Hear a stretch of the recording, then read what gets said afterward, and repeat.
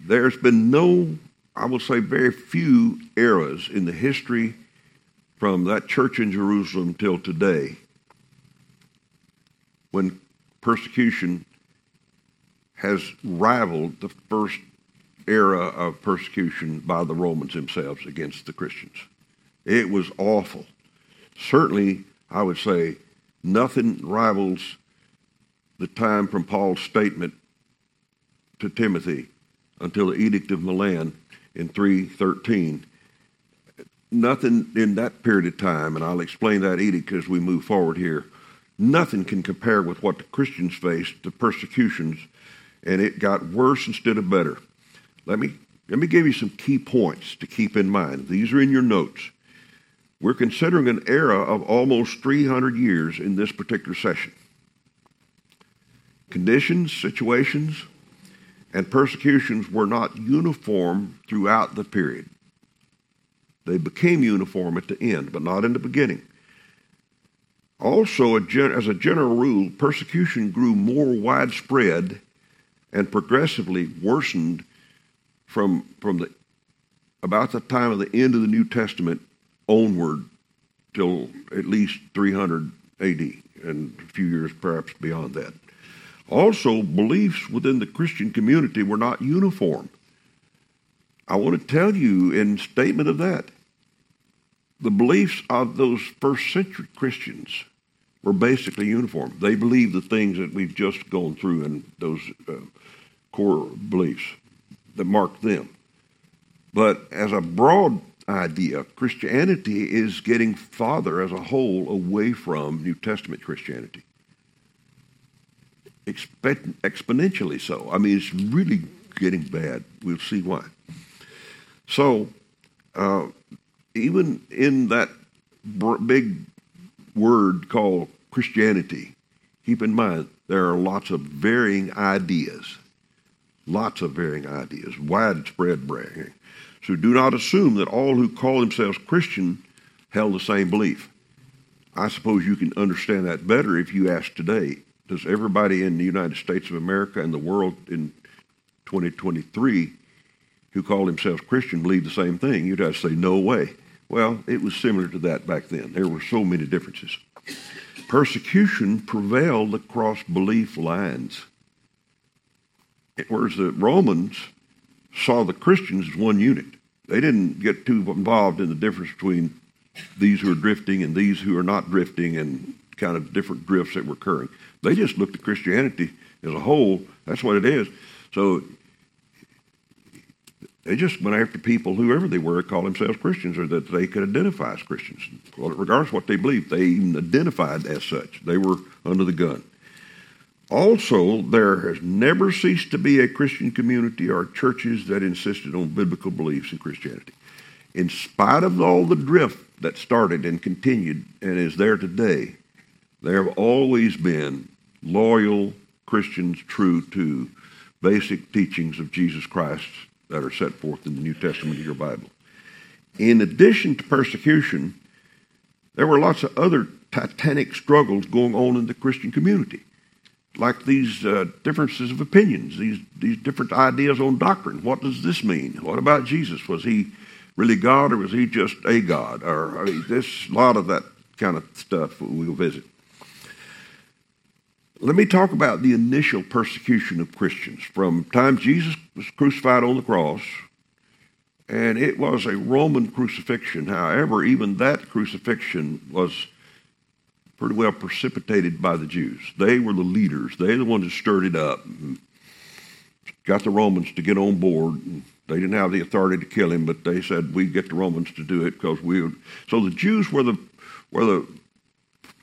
perpetrators of trouble at the very beginning, from the time of Christ. And then for the next few years, they're at the head of the line persecuting Christians.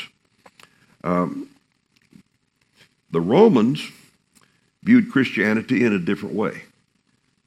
At this early age, they didn't see the Christians as a different group. They thought the Christians were just a brand of Jews, sort of different sect of the Jews. You know, they already used the sects. They were the Pharisees and the Sadducees, and they were familiar with different groups under the umbrella of Judaism.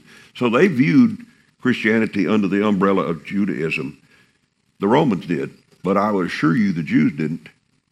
They never saw Christianity as a part of Judaism. They never saw it as a part of what they had taken from Moses and claimed as theirs, Judaism.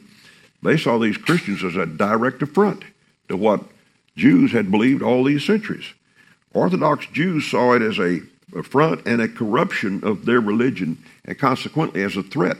And that made them eager to destroy these Christians, to do what was Paul planning to do? Do away with this name. That's his mission. He stated that was what he was wanting to do. Get rid of these Christians. Let's wipe them off the planet. The Jewish leadership beat, and it threatened the apostles. You read that in Acts chapter 5 and verse 40.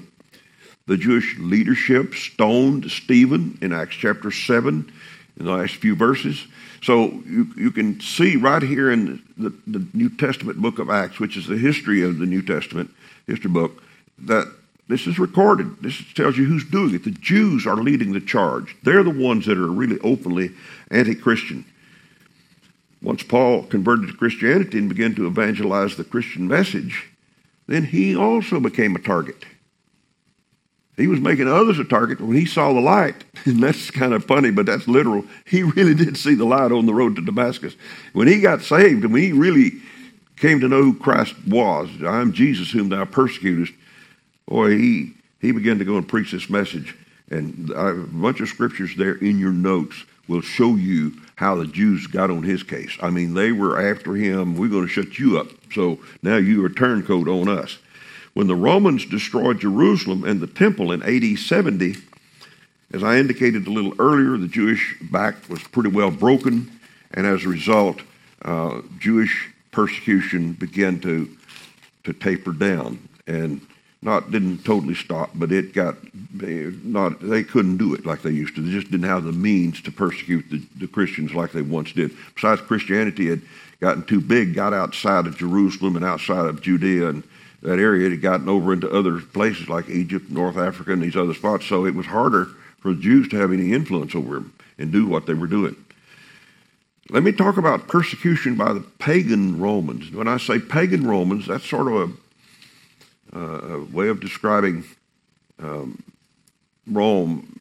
It's not necessarily a good way in my opinion, but it's perhaps explanatory in that pagan Rome talks of Rome before Constantine made Christianity the state religion of the Roman Empire. After that, Rome is called Christian Rome. They weren't any more Christian after that conversion, as post-conversion, than they were before, but still, it's called Christian Rome. So it's just means of history of describing this era of time, first 300 years versus the several hundred years it started with 300 and onward. So once Rome came to view Christianity as a separate religion from Judaism, and you got to put yourself in that place and realize they're just waking up. I mean, they've been concentrating on these troublesome Jews and finally putting them down in 70 and getting rid of that. Now we've solved the issue, but all of a sudden now these Christians are just stirring up trouble everywhere. They're getting people saved, and they're getting people that are not doing what the Romans think they ought to be doing. And it's a mess. So they say, hey, these Christians are not the same as those Jews. We've conquered the Jews, but these Christians are somebody else. So when they begin to wake up, sort of come alive to who these Christians really were, they begin to persecute Christianity as a religio illicita. As I said, Rome prided itself in religio licita, or freedom of religion, but now they're declaring Christianity to be an illegal religion in Rome. We will tolerate all the other religions, but we're not going to tolerate these Christians. Yeah, kind of sounds like America today to me, but that's not our subject. So despite her claims and practices of religious tolerance, Rome was fundamentally intolerant, as we're seeing our own country become more and more intolerant, especially toward anybody that bucks the system of atheism and any kind of promiscuity and un-God ideas that are on the marketplace. The Rome state was thoroughly interwoven with heathen idolatry and had made idolatry, religion, a tool of the state long before Christianity. So they're now looking at what are we going to do with this new bunch out here that's causing us this new grief. How are we going to deal with these Christians? There are reasons why the Romans, pagan Romans, persecuted Christians. Christians accepted one and only one God. What did the Romans say?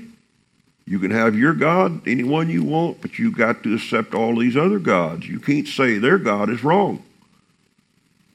You can't say it's wrong to be an atheist. It's wrong. You got to say it's okay. You just do what you want to do, tolerate everybody else, let them alone, and don't say anything against them. Well, Christian practices often generated suspicion and antagonism. Not only did they believe in this one God idea, but the Romans began to persecute them because that what they were doing generated antagonism. For example, the Romans, when they heard about the blood of Christ and the body of Christ and these Lord's Supper events where they drink my blood and eat my flesh, they took that literal and they accused Christians of being cannibals. They're eating each other up over there. That's how the Romans looked at it. Also,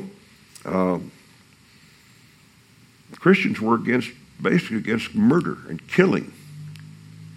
So they had a little problem with the Roman army and its brutality, killing people, especially innocent people. So the Roman, when these Christians didn't fit in their military system so well, they began to accuse these Christians of being unpatriotic. You're not supporting the state. You're not supporting the military. You're not doing the citizen's job to do. Also, Christians were enthusiastic. They were zealous. They were very evangelistic. They would talk to people, and people were getting converted. They were telling them this story of this risen Christ and all that he was and how he could have eternal life. And they were doing that, and that went against Rome. They didn't like somebody telling a story other than the Roman story. Furthermore, Christians believed in the equality of all men before God. Equality of all men. Red, yellow, black, and white. They are precious in his sight. That was not a Roman idea. The Roman society as a whole was a class system. The upper class and the lower class, and not much of a middle class. So down here on the bottom, you have the servants. Well, they say that 60% of the city of Rome, a million or so more, in that day, about 60% of them were slaves. They weren't all black, a lot of them were, but they were slaves that had been conquered in Egypt or in somewhere else in the world, and they made slaves out of them. And it's the way the slaves did the work, and the people that owned the slaves profited off their work, kind of like the South and the United States at a point in time. Will you do the work? So here these Christians come along talking about people have spirits and souls, and they need to be saved, whether they're slaves or not. And they're just as precious to God as they are as any person that's a rich person. That didn't go well with Rome. They didn't like that story at all. It's messing with their economy. Really, Christians didn't believe you ought to work on Sundays. They believe you ought to be in the house of God on Sunday. Well, what do you mean, buddy? You go to work on Sunday, and of course, slaves, a lot of them had to. They didn't have a choice. But I mean, the Romans were wreckled with the practices of these Christians about working on Sundays and about honesty. Christians called into question a lot of their business deals. Well, you don't question us. We're making money off of these. We don't want to hear that. So we don't want you doing those things. Romans also believed Christians were responsible for natural disasters. They thought, you're winning our people to your God, and our gods are mad about it, and they're causing storms and earthquakes and volcanoes. And so the general populace of Rome, including many of the leaders, began to say, what these Christians are doing, that's the reason we're having all these earthquakes. That's the reason we're having all this bad stuff happen in our country. Boy, it got really, really bad about 150, 200 years down the road. Many Christians were poor and a social rank. And I think it's still that way in most of the world. People do not respect poor people.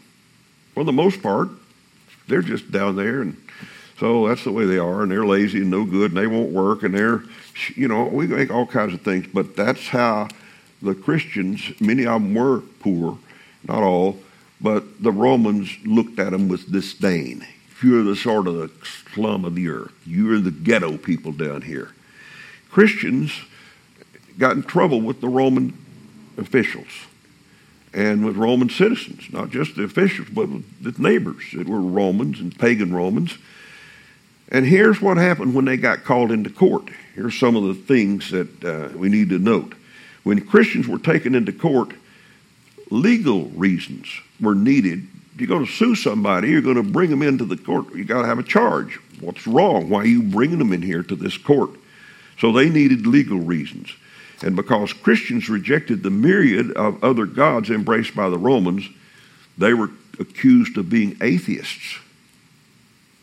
Yeah. You don't believe in all our gods, you're an atheist. Not enough you believe in your God, you're really an atheist. I want to give you a specific example. Hopefully you've heard of a man named Polycarp. He was a pastor of the church in Smyrna that's mentioned in the second chapter, third chapters of the Revelation.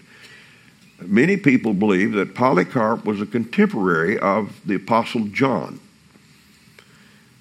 Polycarp was burned alive in 155 A.D.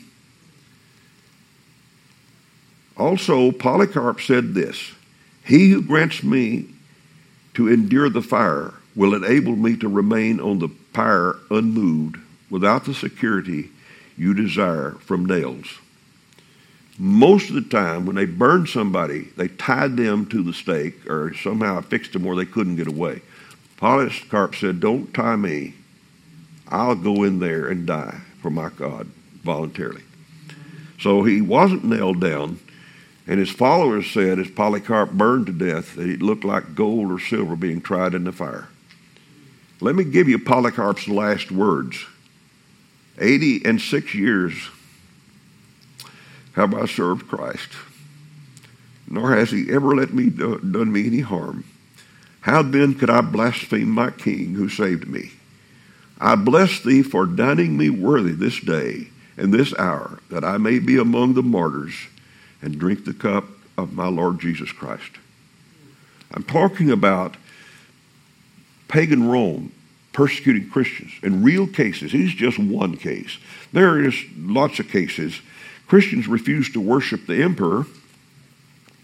When they did, Christians were accused of being disloyal and of being guilty of treason. You can't say that the Caesar is a god and you're treasonous.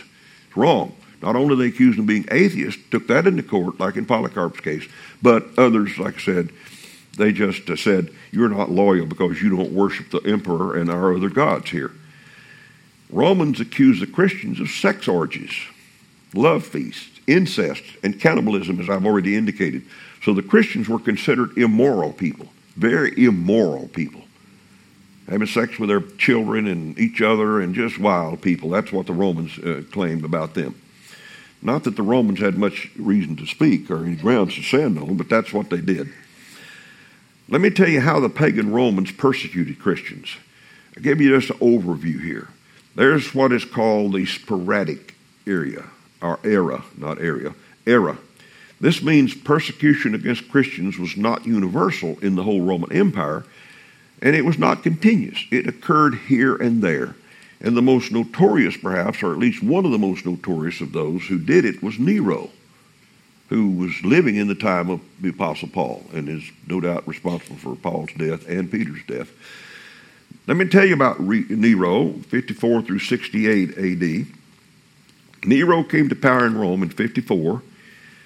He was responsible at first and very reasonable and popular person. However, Nero dreamed of grandeur and of pleasure. He just lusted for pleasure. And on the night of June the 16th in AD 64, a great fire broke out in Rome. The Roman pagan historian Tacitus, he said that Nero had wanted to destroy certain parts of Rome and rebuild them, and that he therefore instigated the fire, and he made sure that the places, the areas of Rome, districts that he didn't like, got burned. That he planned all of this. And so that happened, but two of the districts in Rome didn't burn. And these two districts had high populations of Jews and of Christians. So when Rome burned, Nero was under scrutiny. He got under the gun. He got badmouthed, and they were talking about him and his setting the fire and so on. So Nero needed a scapegoat to blame the fire that he apparently had set himself. Who was better to blame than the Christians who lived in the areas that didn't burn, and the Jews who lived there? Even Tacitus, who hated Christians and thought they deserved scorn and punishment, was shocked by Nero's very bad tactics. Here's what he said. Before killing the Christians, Nero used them to amuse the people. Some were dressed in furs to be killed by dogs. Others were crucified. Still others were set on fire in the night so that they might illuminate the city. They actually took, as you can see in the picture here, they took, like we'd call posts, trees, cut them, and mounted Christians up here, tied them up here, and poured liquid fuel on them and set them on fire so that they could walk down the street in the city, especially in front of the place where the leaders met, in that area of Rome. Sad. I mean, this guy was persecuting Christians. It wasn't all over the empire, but he needed a scapegoat, so he persecuted the Christians, and it was not just a little. Then he was followed later, a few years later actually, by a man named Marcus Aurelius, and he was a Stoic. Stoicism is a Greek philosophy that holds that men should be free from passion and unmoved by either grief or joy. So you should be stoic. You should never show any emotion. Because of their refusal to worship him, Marcus Aurelius considered the Christians disloyal. You're not with me. You're therefore disloyal people. He encouraged the people of Rome to take advantage of every opportunity to persecute Christians. Sick them. Do it. You got my backing. You just do whatever you want to these Christians. This is the time that the famous apologist named Justin Martyr was put to death in Rome, AD 166. Another Caesar came on the scene, and meanwhile Rome is losing its glory. It's going downhill. It's degenerating from within. This man's name was Commodus. Commodus was a brutal military man. The Roman Empire was in this decline that I just mentioned, and so a scapegoat was needed, and Commodus found Christians to be that scapegoat, not for burning Rome, the city, but just for the decline of Rome and all the bad things that are going on. It's the Christians who are our problem here, kind of like Hitler did with the Jews. Let's blame them, and let's get rid of these people. They're in our way. Only an affection he had for a Christian named Marcia abated his wrath and brutality against Christians. By the goodness and I guess the grace of God, we'd have to say, he liked this particular lady who was a Christian, and because he liked her so much, it held him back a little bit from some of that brutality. Then he was followed by a guy named Septimus Servus, and Servus proposed to bring all his subjects together under worship of the sun, Sol Invictus, the worship of the sun, the unconquered sun, and all gods were to be accepted as long as one acknowledged the sun god, and it was premium or prominent over all the others. Known syncretism, and Christians absolutely refused the idea. They bowed up and rather die than accept the worship of the sun, and they would not renounce Jesus Christ and the God of heaven in order to do that. So a lot of them died. You can just see they became real targets. Servius' response was brutal and widespread. Persecution of Christians really ensued. In fact, it accelerated then. Clement of Alexandria wrote this. He said, "Many martyrs are daily burned, confined, and beheaded before our eyes." Here's one guy who's on the scene who was literate enough to write, and that's what he said. That's the sporadic area. As things move forward here, though, they come to what is called the universal era. This era of time, let me be sure I'm telling you right here. Yeah. I missed the organized era here and kind of skipped a page here. Go back a page, and let me backtrack here to Domitian. Domitian was a very suspicious guy. He followed Nero pretty soon after Nero, and this is in that sporadic area. Domitian put many Christians to death. He put his cousin to death. He confiscated Christians' property. He took churches. He took their property away from them. He destroyed many of the surviving descendants of King David, tried to get rid of all the family of Jesus Christ. He's accredited with the death of Mark and Andrew, Onesimus and Dionysius the Areopagite that's mentioned in the book of Acts. So I'm backtracking just a little here to get to the organized era, and that's the one that Marcus Aurelius was in. And I won't talk about Trajan or Hadrian or Antoninus Pius. There's information in your workbook there. You can read that later because we're having to really squeeze time here and get on as far as we can. But let me just go to the universal era. This is the one that was really, really awful. I mean, it's awful enough what I've been describing, but the universal era of pagan Rome persecution means that persecution was everywhere throughout the empire all the time and under the direction of the government. They were orchestrating it. I want to talk about this man named Decius. There's a little conflict in these one of these graphs or charts that you have in this, but he was there from 249 to 251. He didn't stay around a long time. Thank God he didn't. But let me tell you about Decius. He resolved to return Rome to her former glory. He wanted to take Rome, the Roman Empire, back to where it was just glamorous like you'd read in the days of Julius Caesar or in terms of Tiberius or some of those earlier Roman Caesars. He wanted to bring her old religion back and root out Christianity and any atheistic sect and seditious sect that was in there. He just wanted to get them back to the old glory, take them back home. In AD 250, Decius published an edict to all the governors of the provinces adjoining them to return to the state religion under the heaviest penalties. If they didn't do it, it's going to be war on them. So he said, you got to do it. This persecution was the first to cover the entire empire, and consequently produced a far greater number of martyrs than any had before because it's so general and just more people are dying. And so we're talking now millions of people. In these 300 years, we're talking about 300 million people dying, not to mention the ones that got beat up, cut up, and wounded in one way or another. The edict required every Roman citizen to annually sacrifice, number one, to the Roman gods, and number one, to the Roman Empire. Not just acknowledge them, but now you got to go in and do a little sacrifice, give them a little gift, do a little ceremony for them.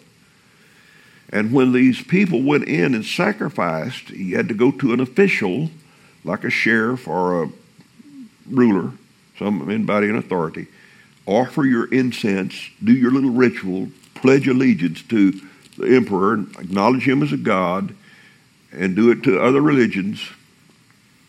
When you would do that, you would be given or issued a libellus. That's what they called it, a libellus. It's in your notes. A libellus was a certificate of allegiance and compliance with the religious stance of Rome. That is, we agree with the religious system.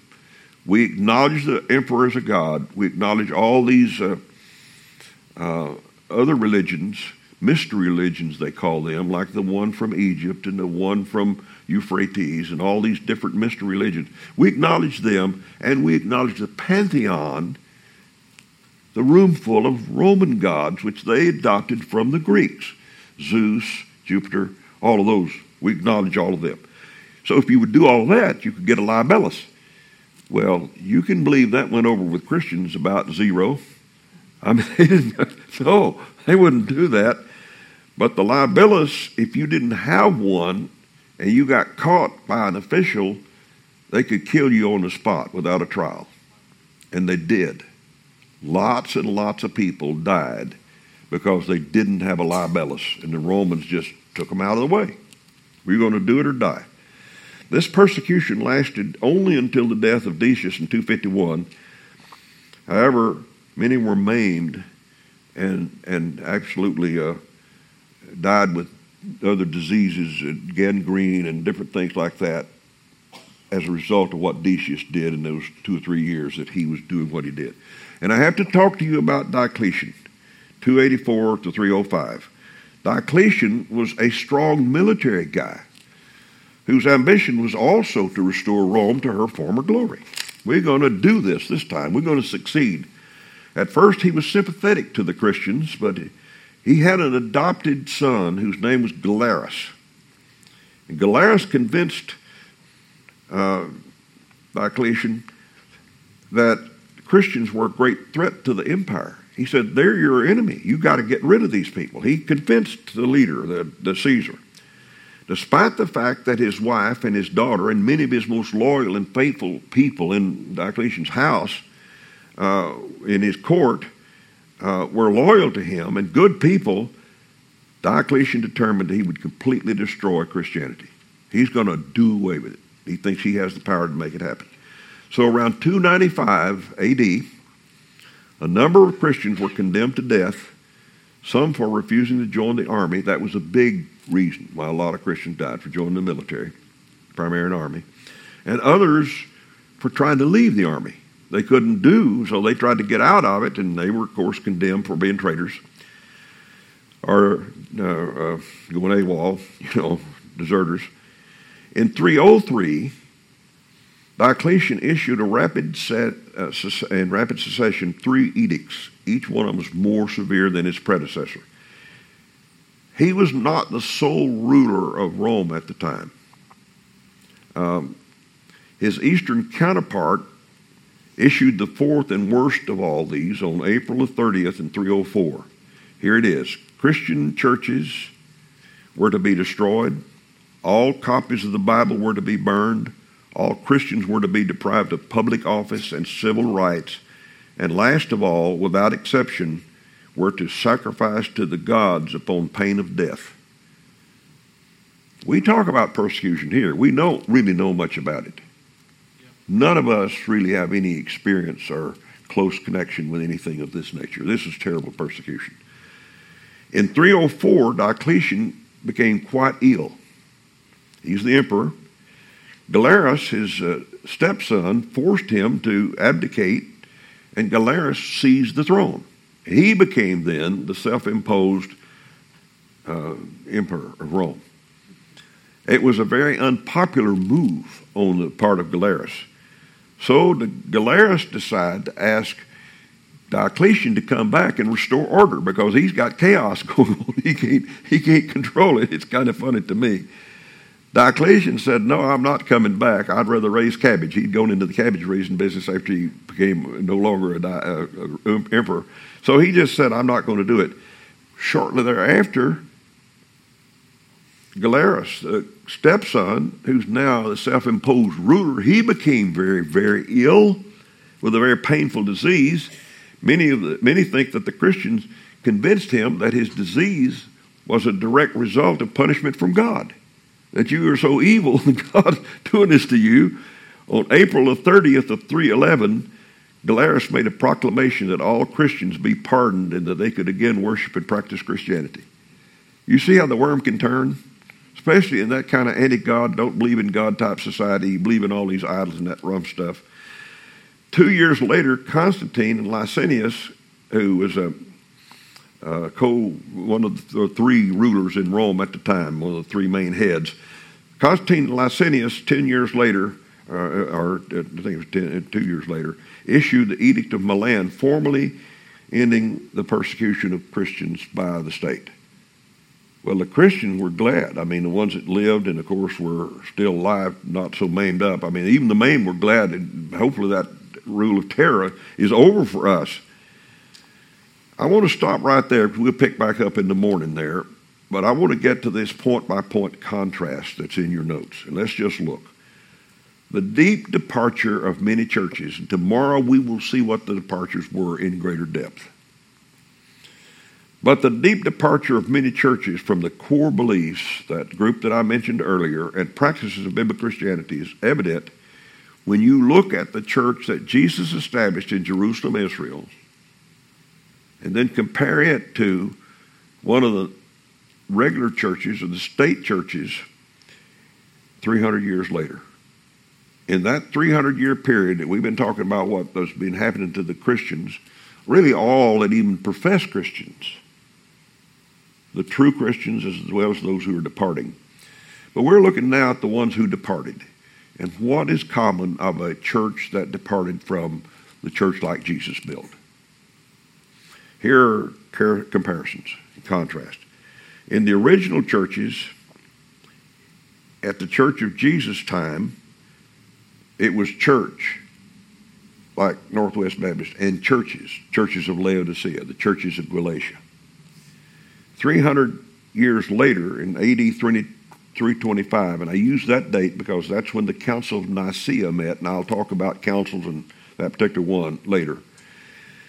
325 AD, the church generally was viewed as invisible, visible and universal. That is, that the church, the real church, constitutes of all churches. They're not really churches. They're one big church that you can see, and they're universal. It's wherever there's a church, they're a part of it. That's the idea. It had changed that much. Furthermore, looking back to the first church, at that time, Jesus was considered to be the head of the church. By 325, churches were headed by a system of priests. In Jesus' time, each church member was equal. There was no hierarchy in the churches. 325 members were not equal. There was a priesthood, a hierarchy, an episcopate set up where you had ruling people that were not same as the ordinary people who were not rulers. In Jesus' time, the Bible was the only rule of faith and practice. The only one. By the time of the Council of Nicaea, tradition was the ruling factor. Church tradition took precedent over the Bible.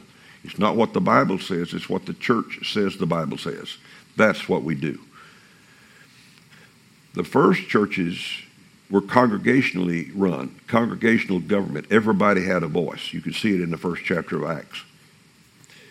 In this 300 years later churches, there was Episcopalian government. Churches were being run by mainly one head, and then some under the head, kind of the Catholic system of today. In the church that Jesus established, salvation was by grace through faith in Jesus Christ alone. That's the only way people were eligible to become a member of a church. You had to be saved to get in it. 300 years later, salvation was attained through rites and rituals. You kept the sacraments. You did the Lord's Supper. You had confirmation. You had all these things. That made you a member of a church, and a Christian, made you saved. Furthermore, in Christ's day, membership was made up of only saved people.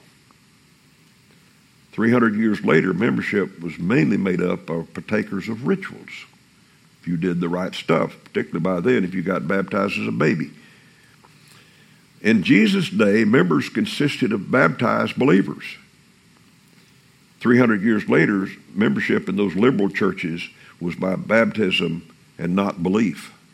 Not baptized believers, but by baptism. That's the reason they baptize babies. Baptize others, not just babies, but not believers. In Jesus' day, only the saved were eligible for baptism. 300 years later, faith in Christ was not a baptism requirement. I'll tell you a story that'll curl your hair tomorrow about how a whole army got converted in one day by being sprinkled. Crazy. In Jesus' day, baptism was only after a profession of faith. By the time we were looking at this 300 years later, infant baptism was the rule. In fact, the state had already, or at least the hierarchy had already said, you have to do it or we're going to persecute you if you don't baptize your baby. Baptism was by immersion. When Jesus himself was immersed in the 8th chapter of Acts, Philip goes down, here's the Ethiopian man coming through, they're going through the Gaza Strip, and Philip tells him about Jesus. He trusts Jesus, and he said, here's water, what doth hinder me to be baptized? And both of them went down in the water, and they came up. That's immersion. They went in the water. They didn't just stand there and sprinkle each other. They went in the water. Baptism by sprinkling, of course, by pouring 300 years later. The first church in Jesus' day, and those that were like it in that first century Christianity, ordinances were memorial. Like we take the Lord's Supper as a remembrance feast. 300 years later, in those liberal churches, ordinances were redemptive. You do this in order to get saved or get right. In the first century Christianity churches, there were permanent officers. They were pastors and deacons. 300 years later, the permanent officers were a system of priests, a hierarchy of priests, bishops and archbishops and so on. Also in that first church, and those like it in that first century, there was free will giving. You gave because you chose to. All service to God must emanate out of a free will. You do it because you choose. You go to church because you choose. You tithe because you choose to. You know it's the right thing to do. Your own heart moves you to do it. 300 years later, it was forced. You do it or pay a fine. You do it or go to jail. You give or take a beating. That Church of Jesus, in that day, each church was autonomous. By 313, Constantine had declared Christianity to be the state religion, so there was a state church. Each church was not autonomous at all.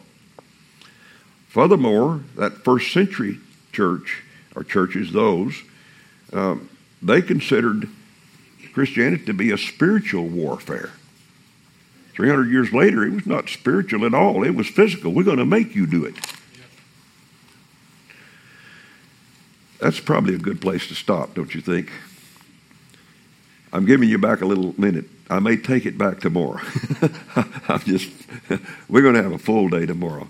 And the Lord willing, we'll be here at 9 o'clock. I hope to start at 9, not 9:01 or 9:02. 9 o'clock will be going, and we'll move right through 3 sessions tomorrow. If you want to read ahead, it's right in the book you got tonight. I have a different cover than yours, but the inside's the same. So you can read ahead or do whatever, because you can see I'm not just reading these pages. I need to talk to you about them. I just need to tell you some other stuff that I didn't have time to put here and put into your notes.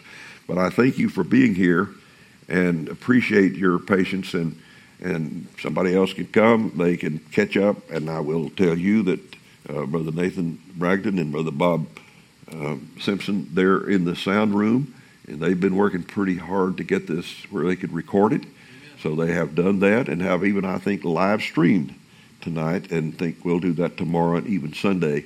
But hopefully in the not too distant future, these lectures will all be on YouTube, and they'll be here for people who couldn't maybe come, or for whoever in the future would be profited by them. Brother Darren, you want to say any more before we go? Close us, please.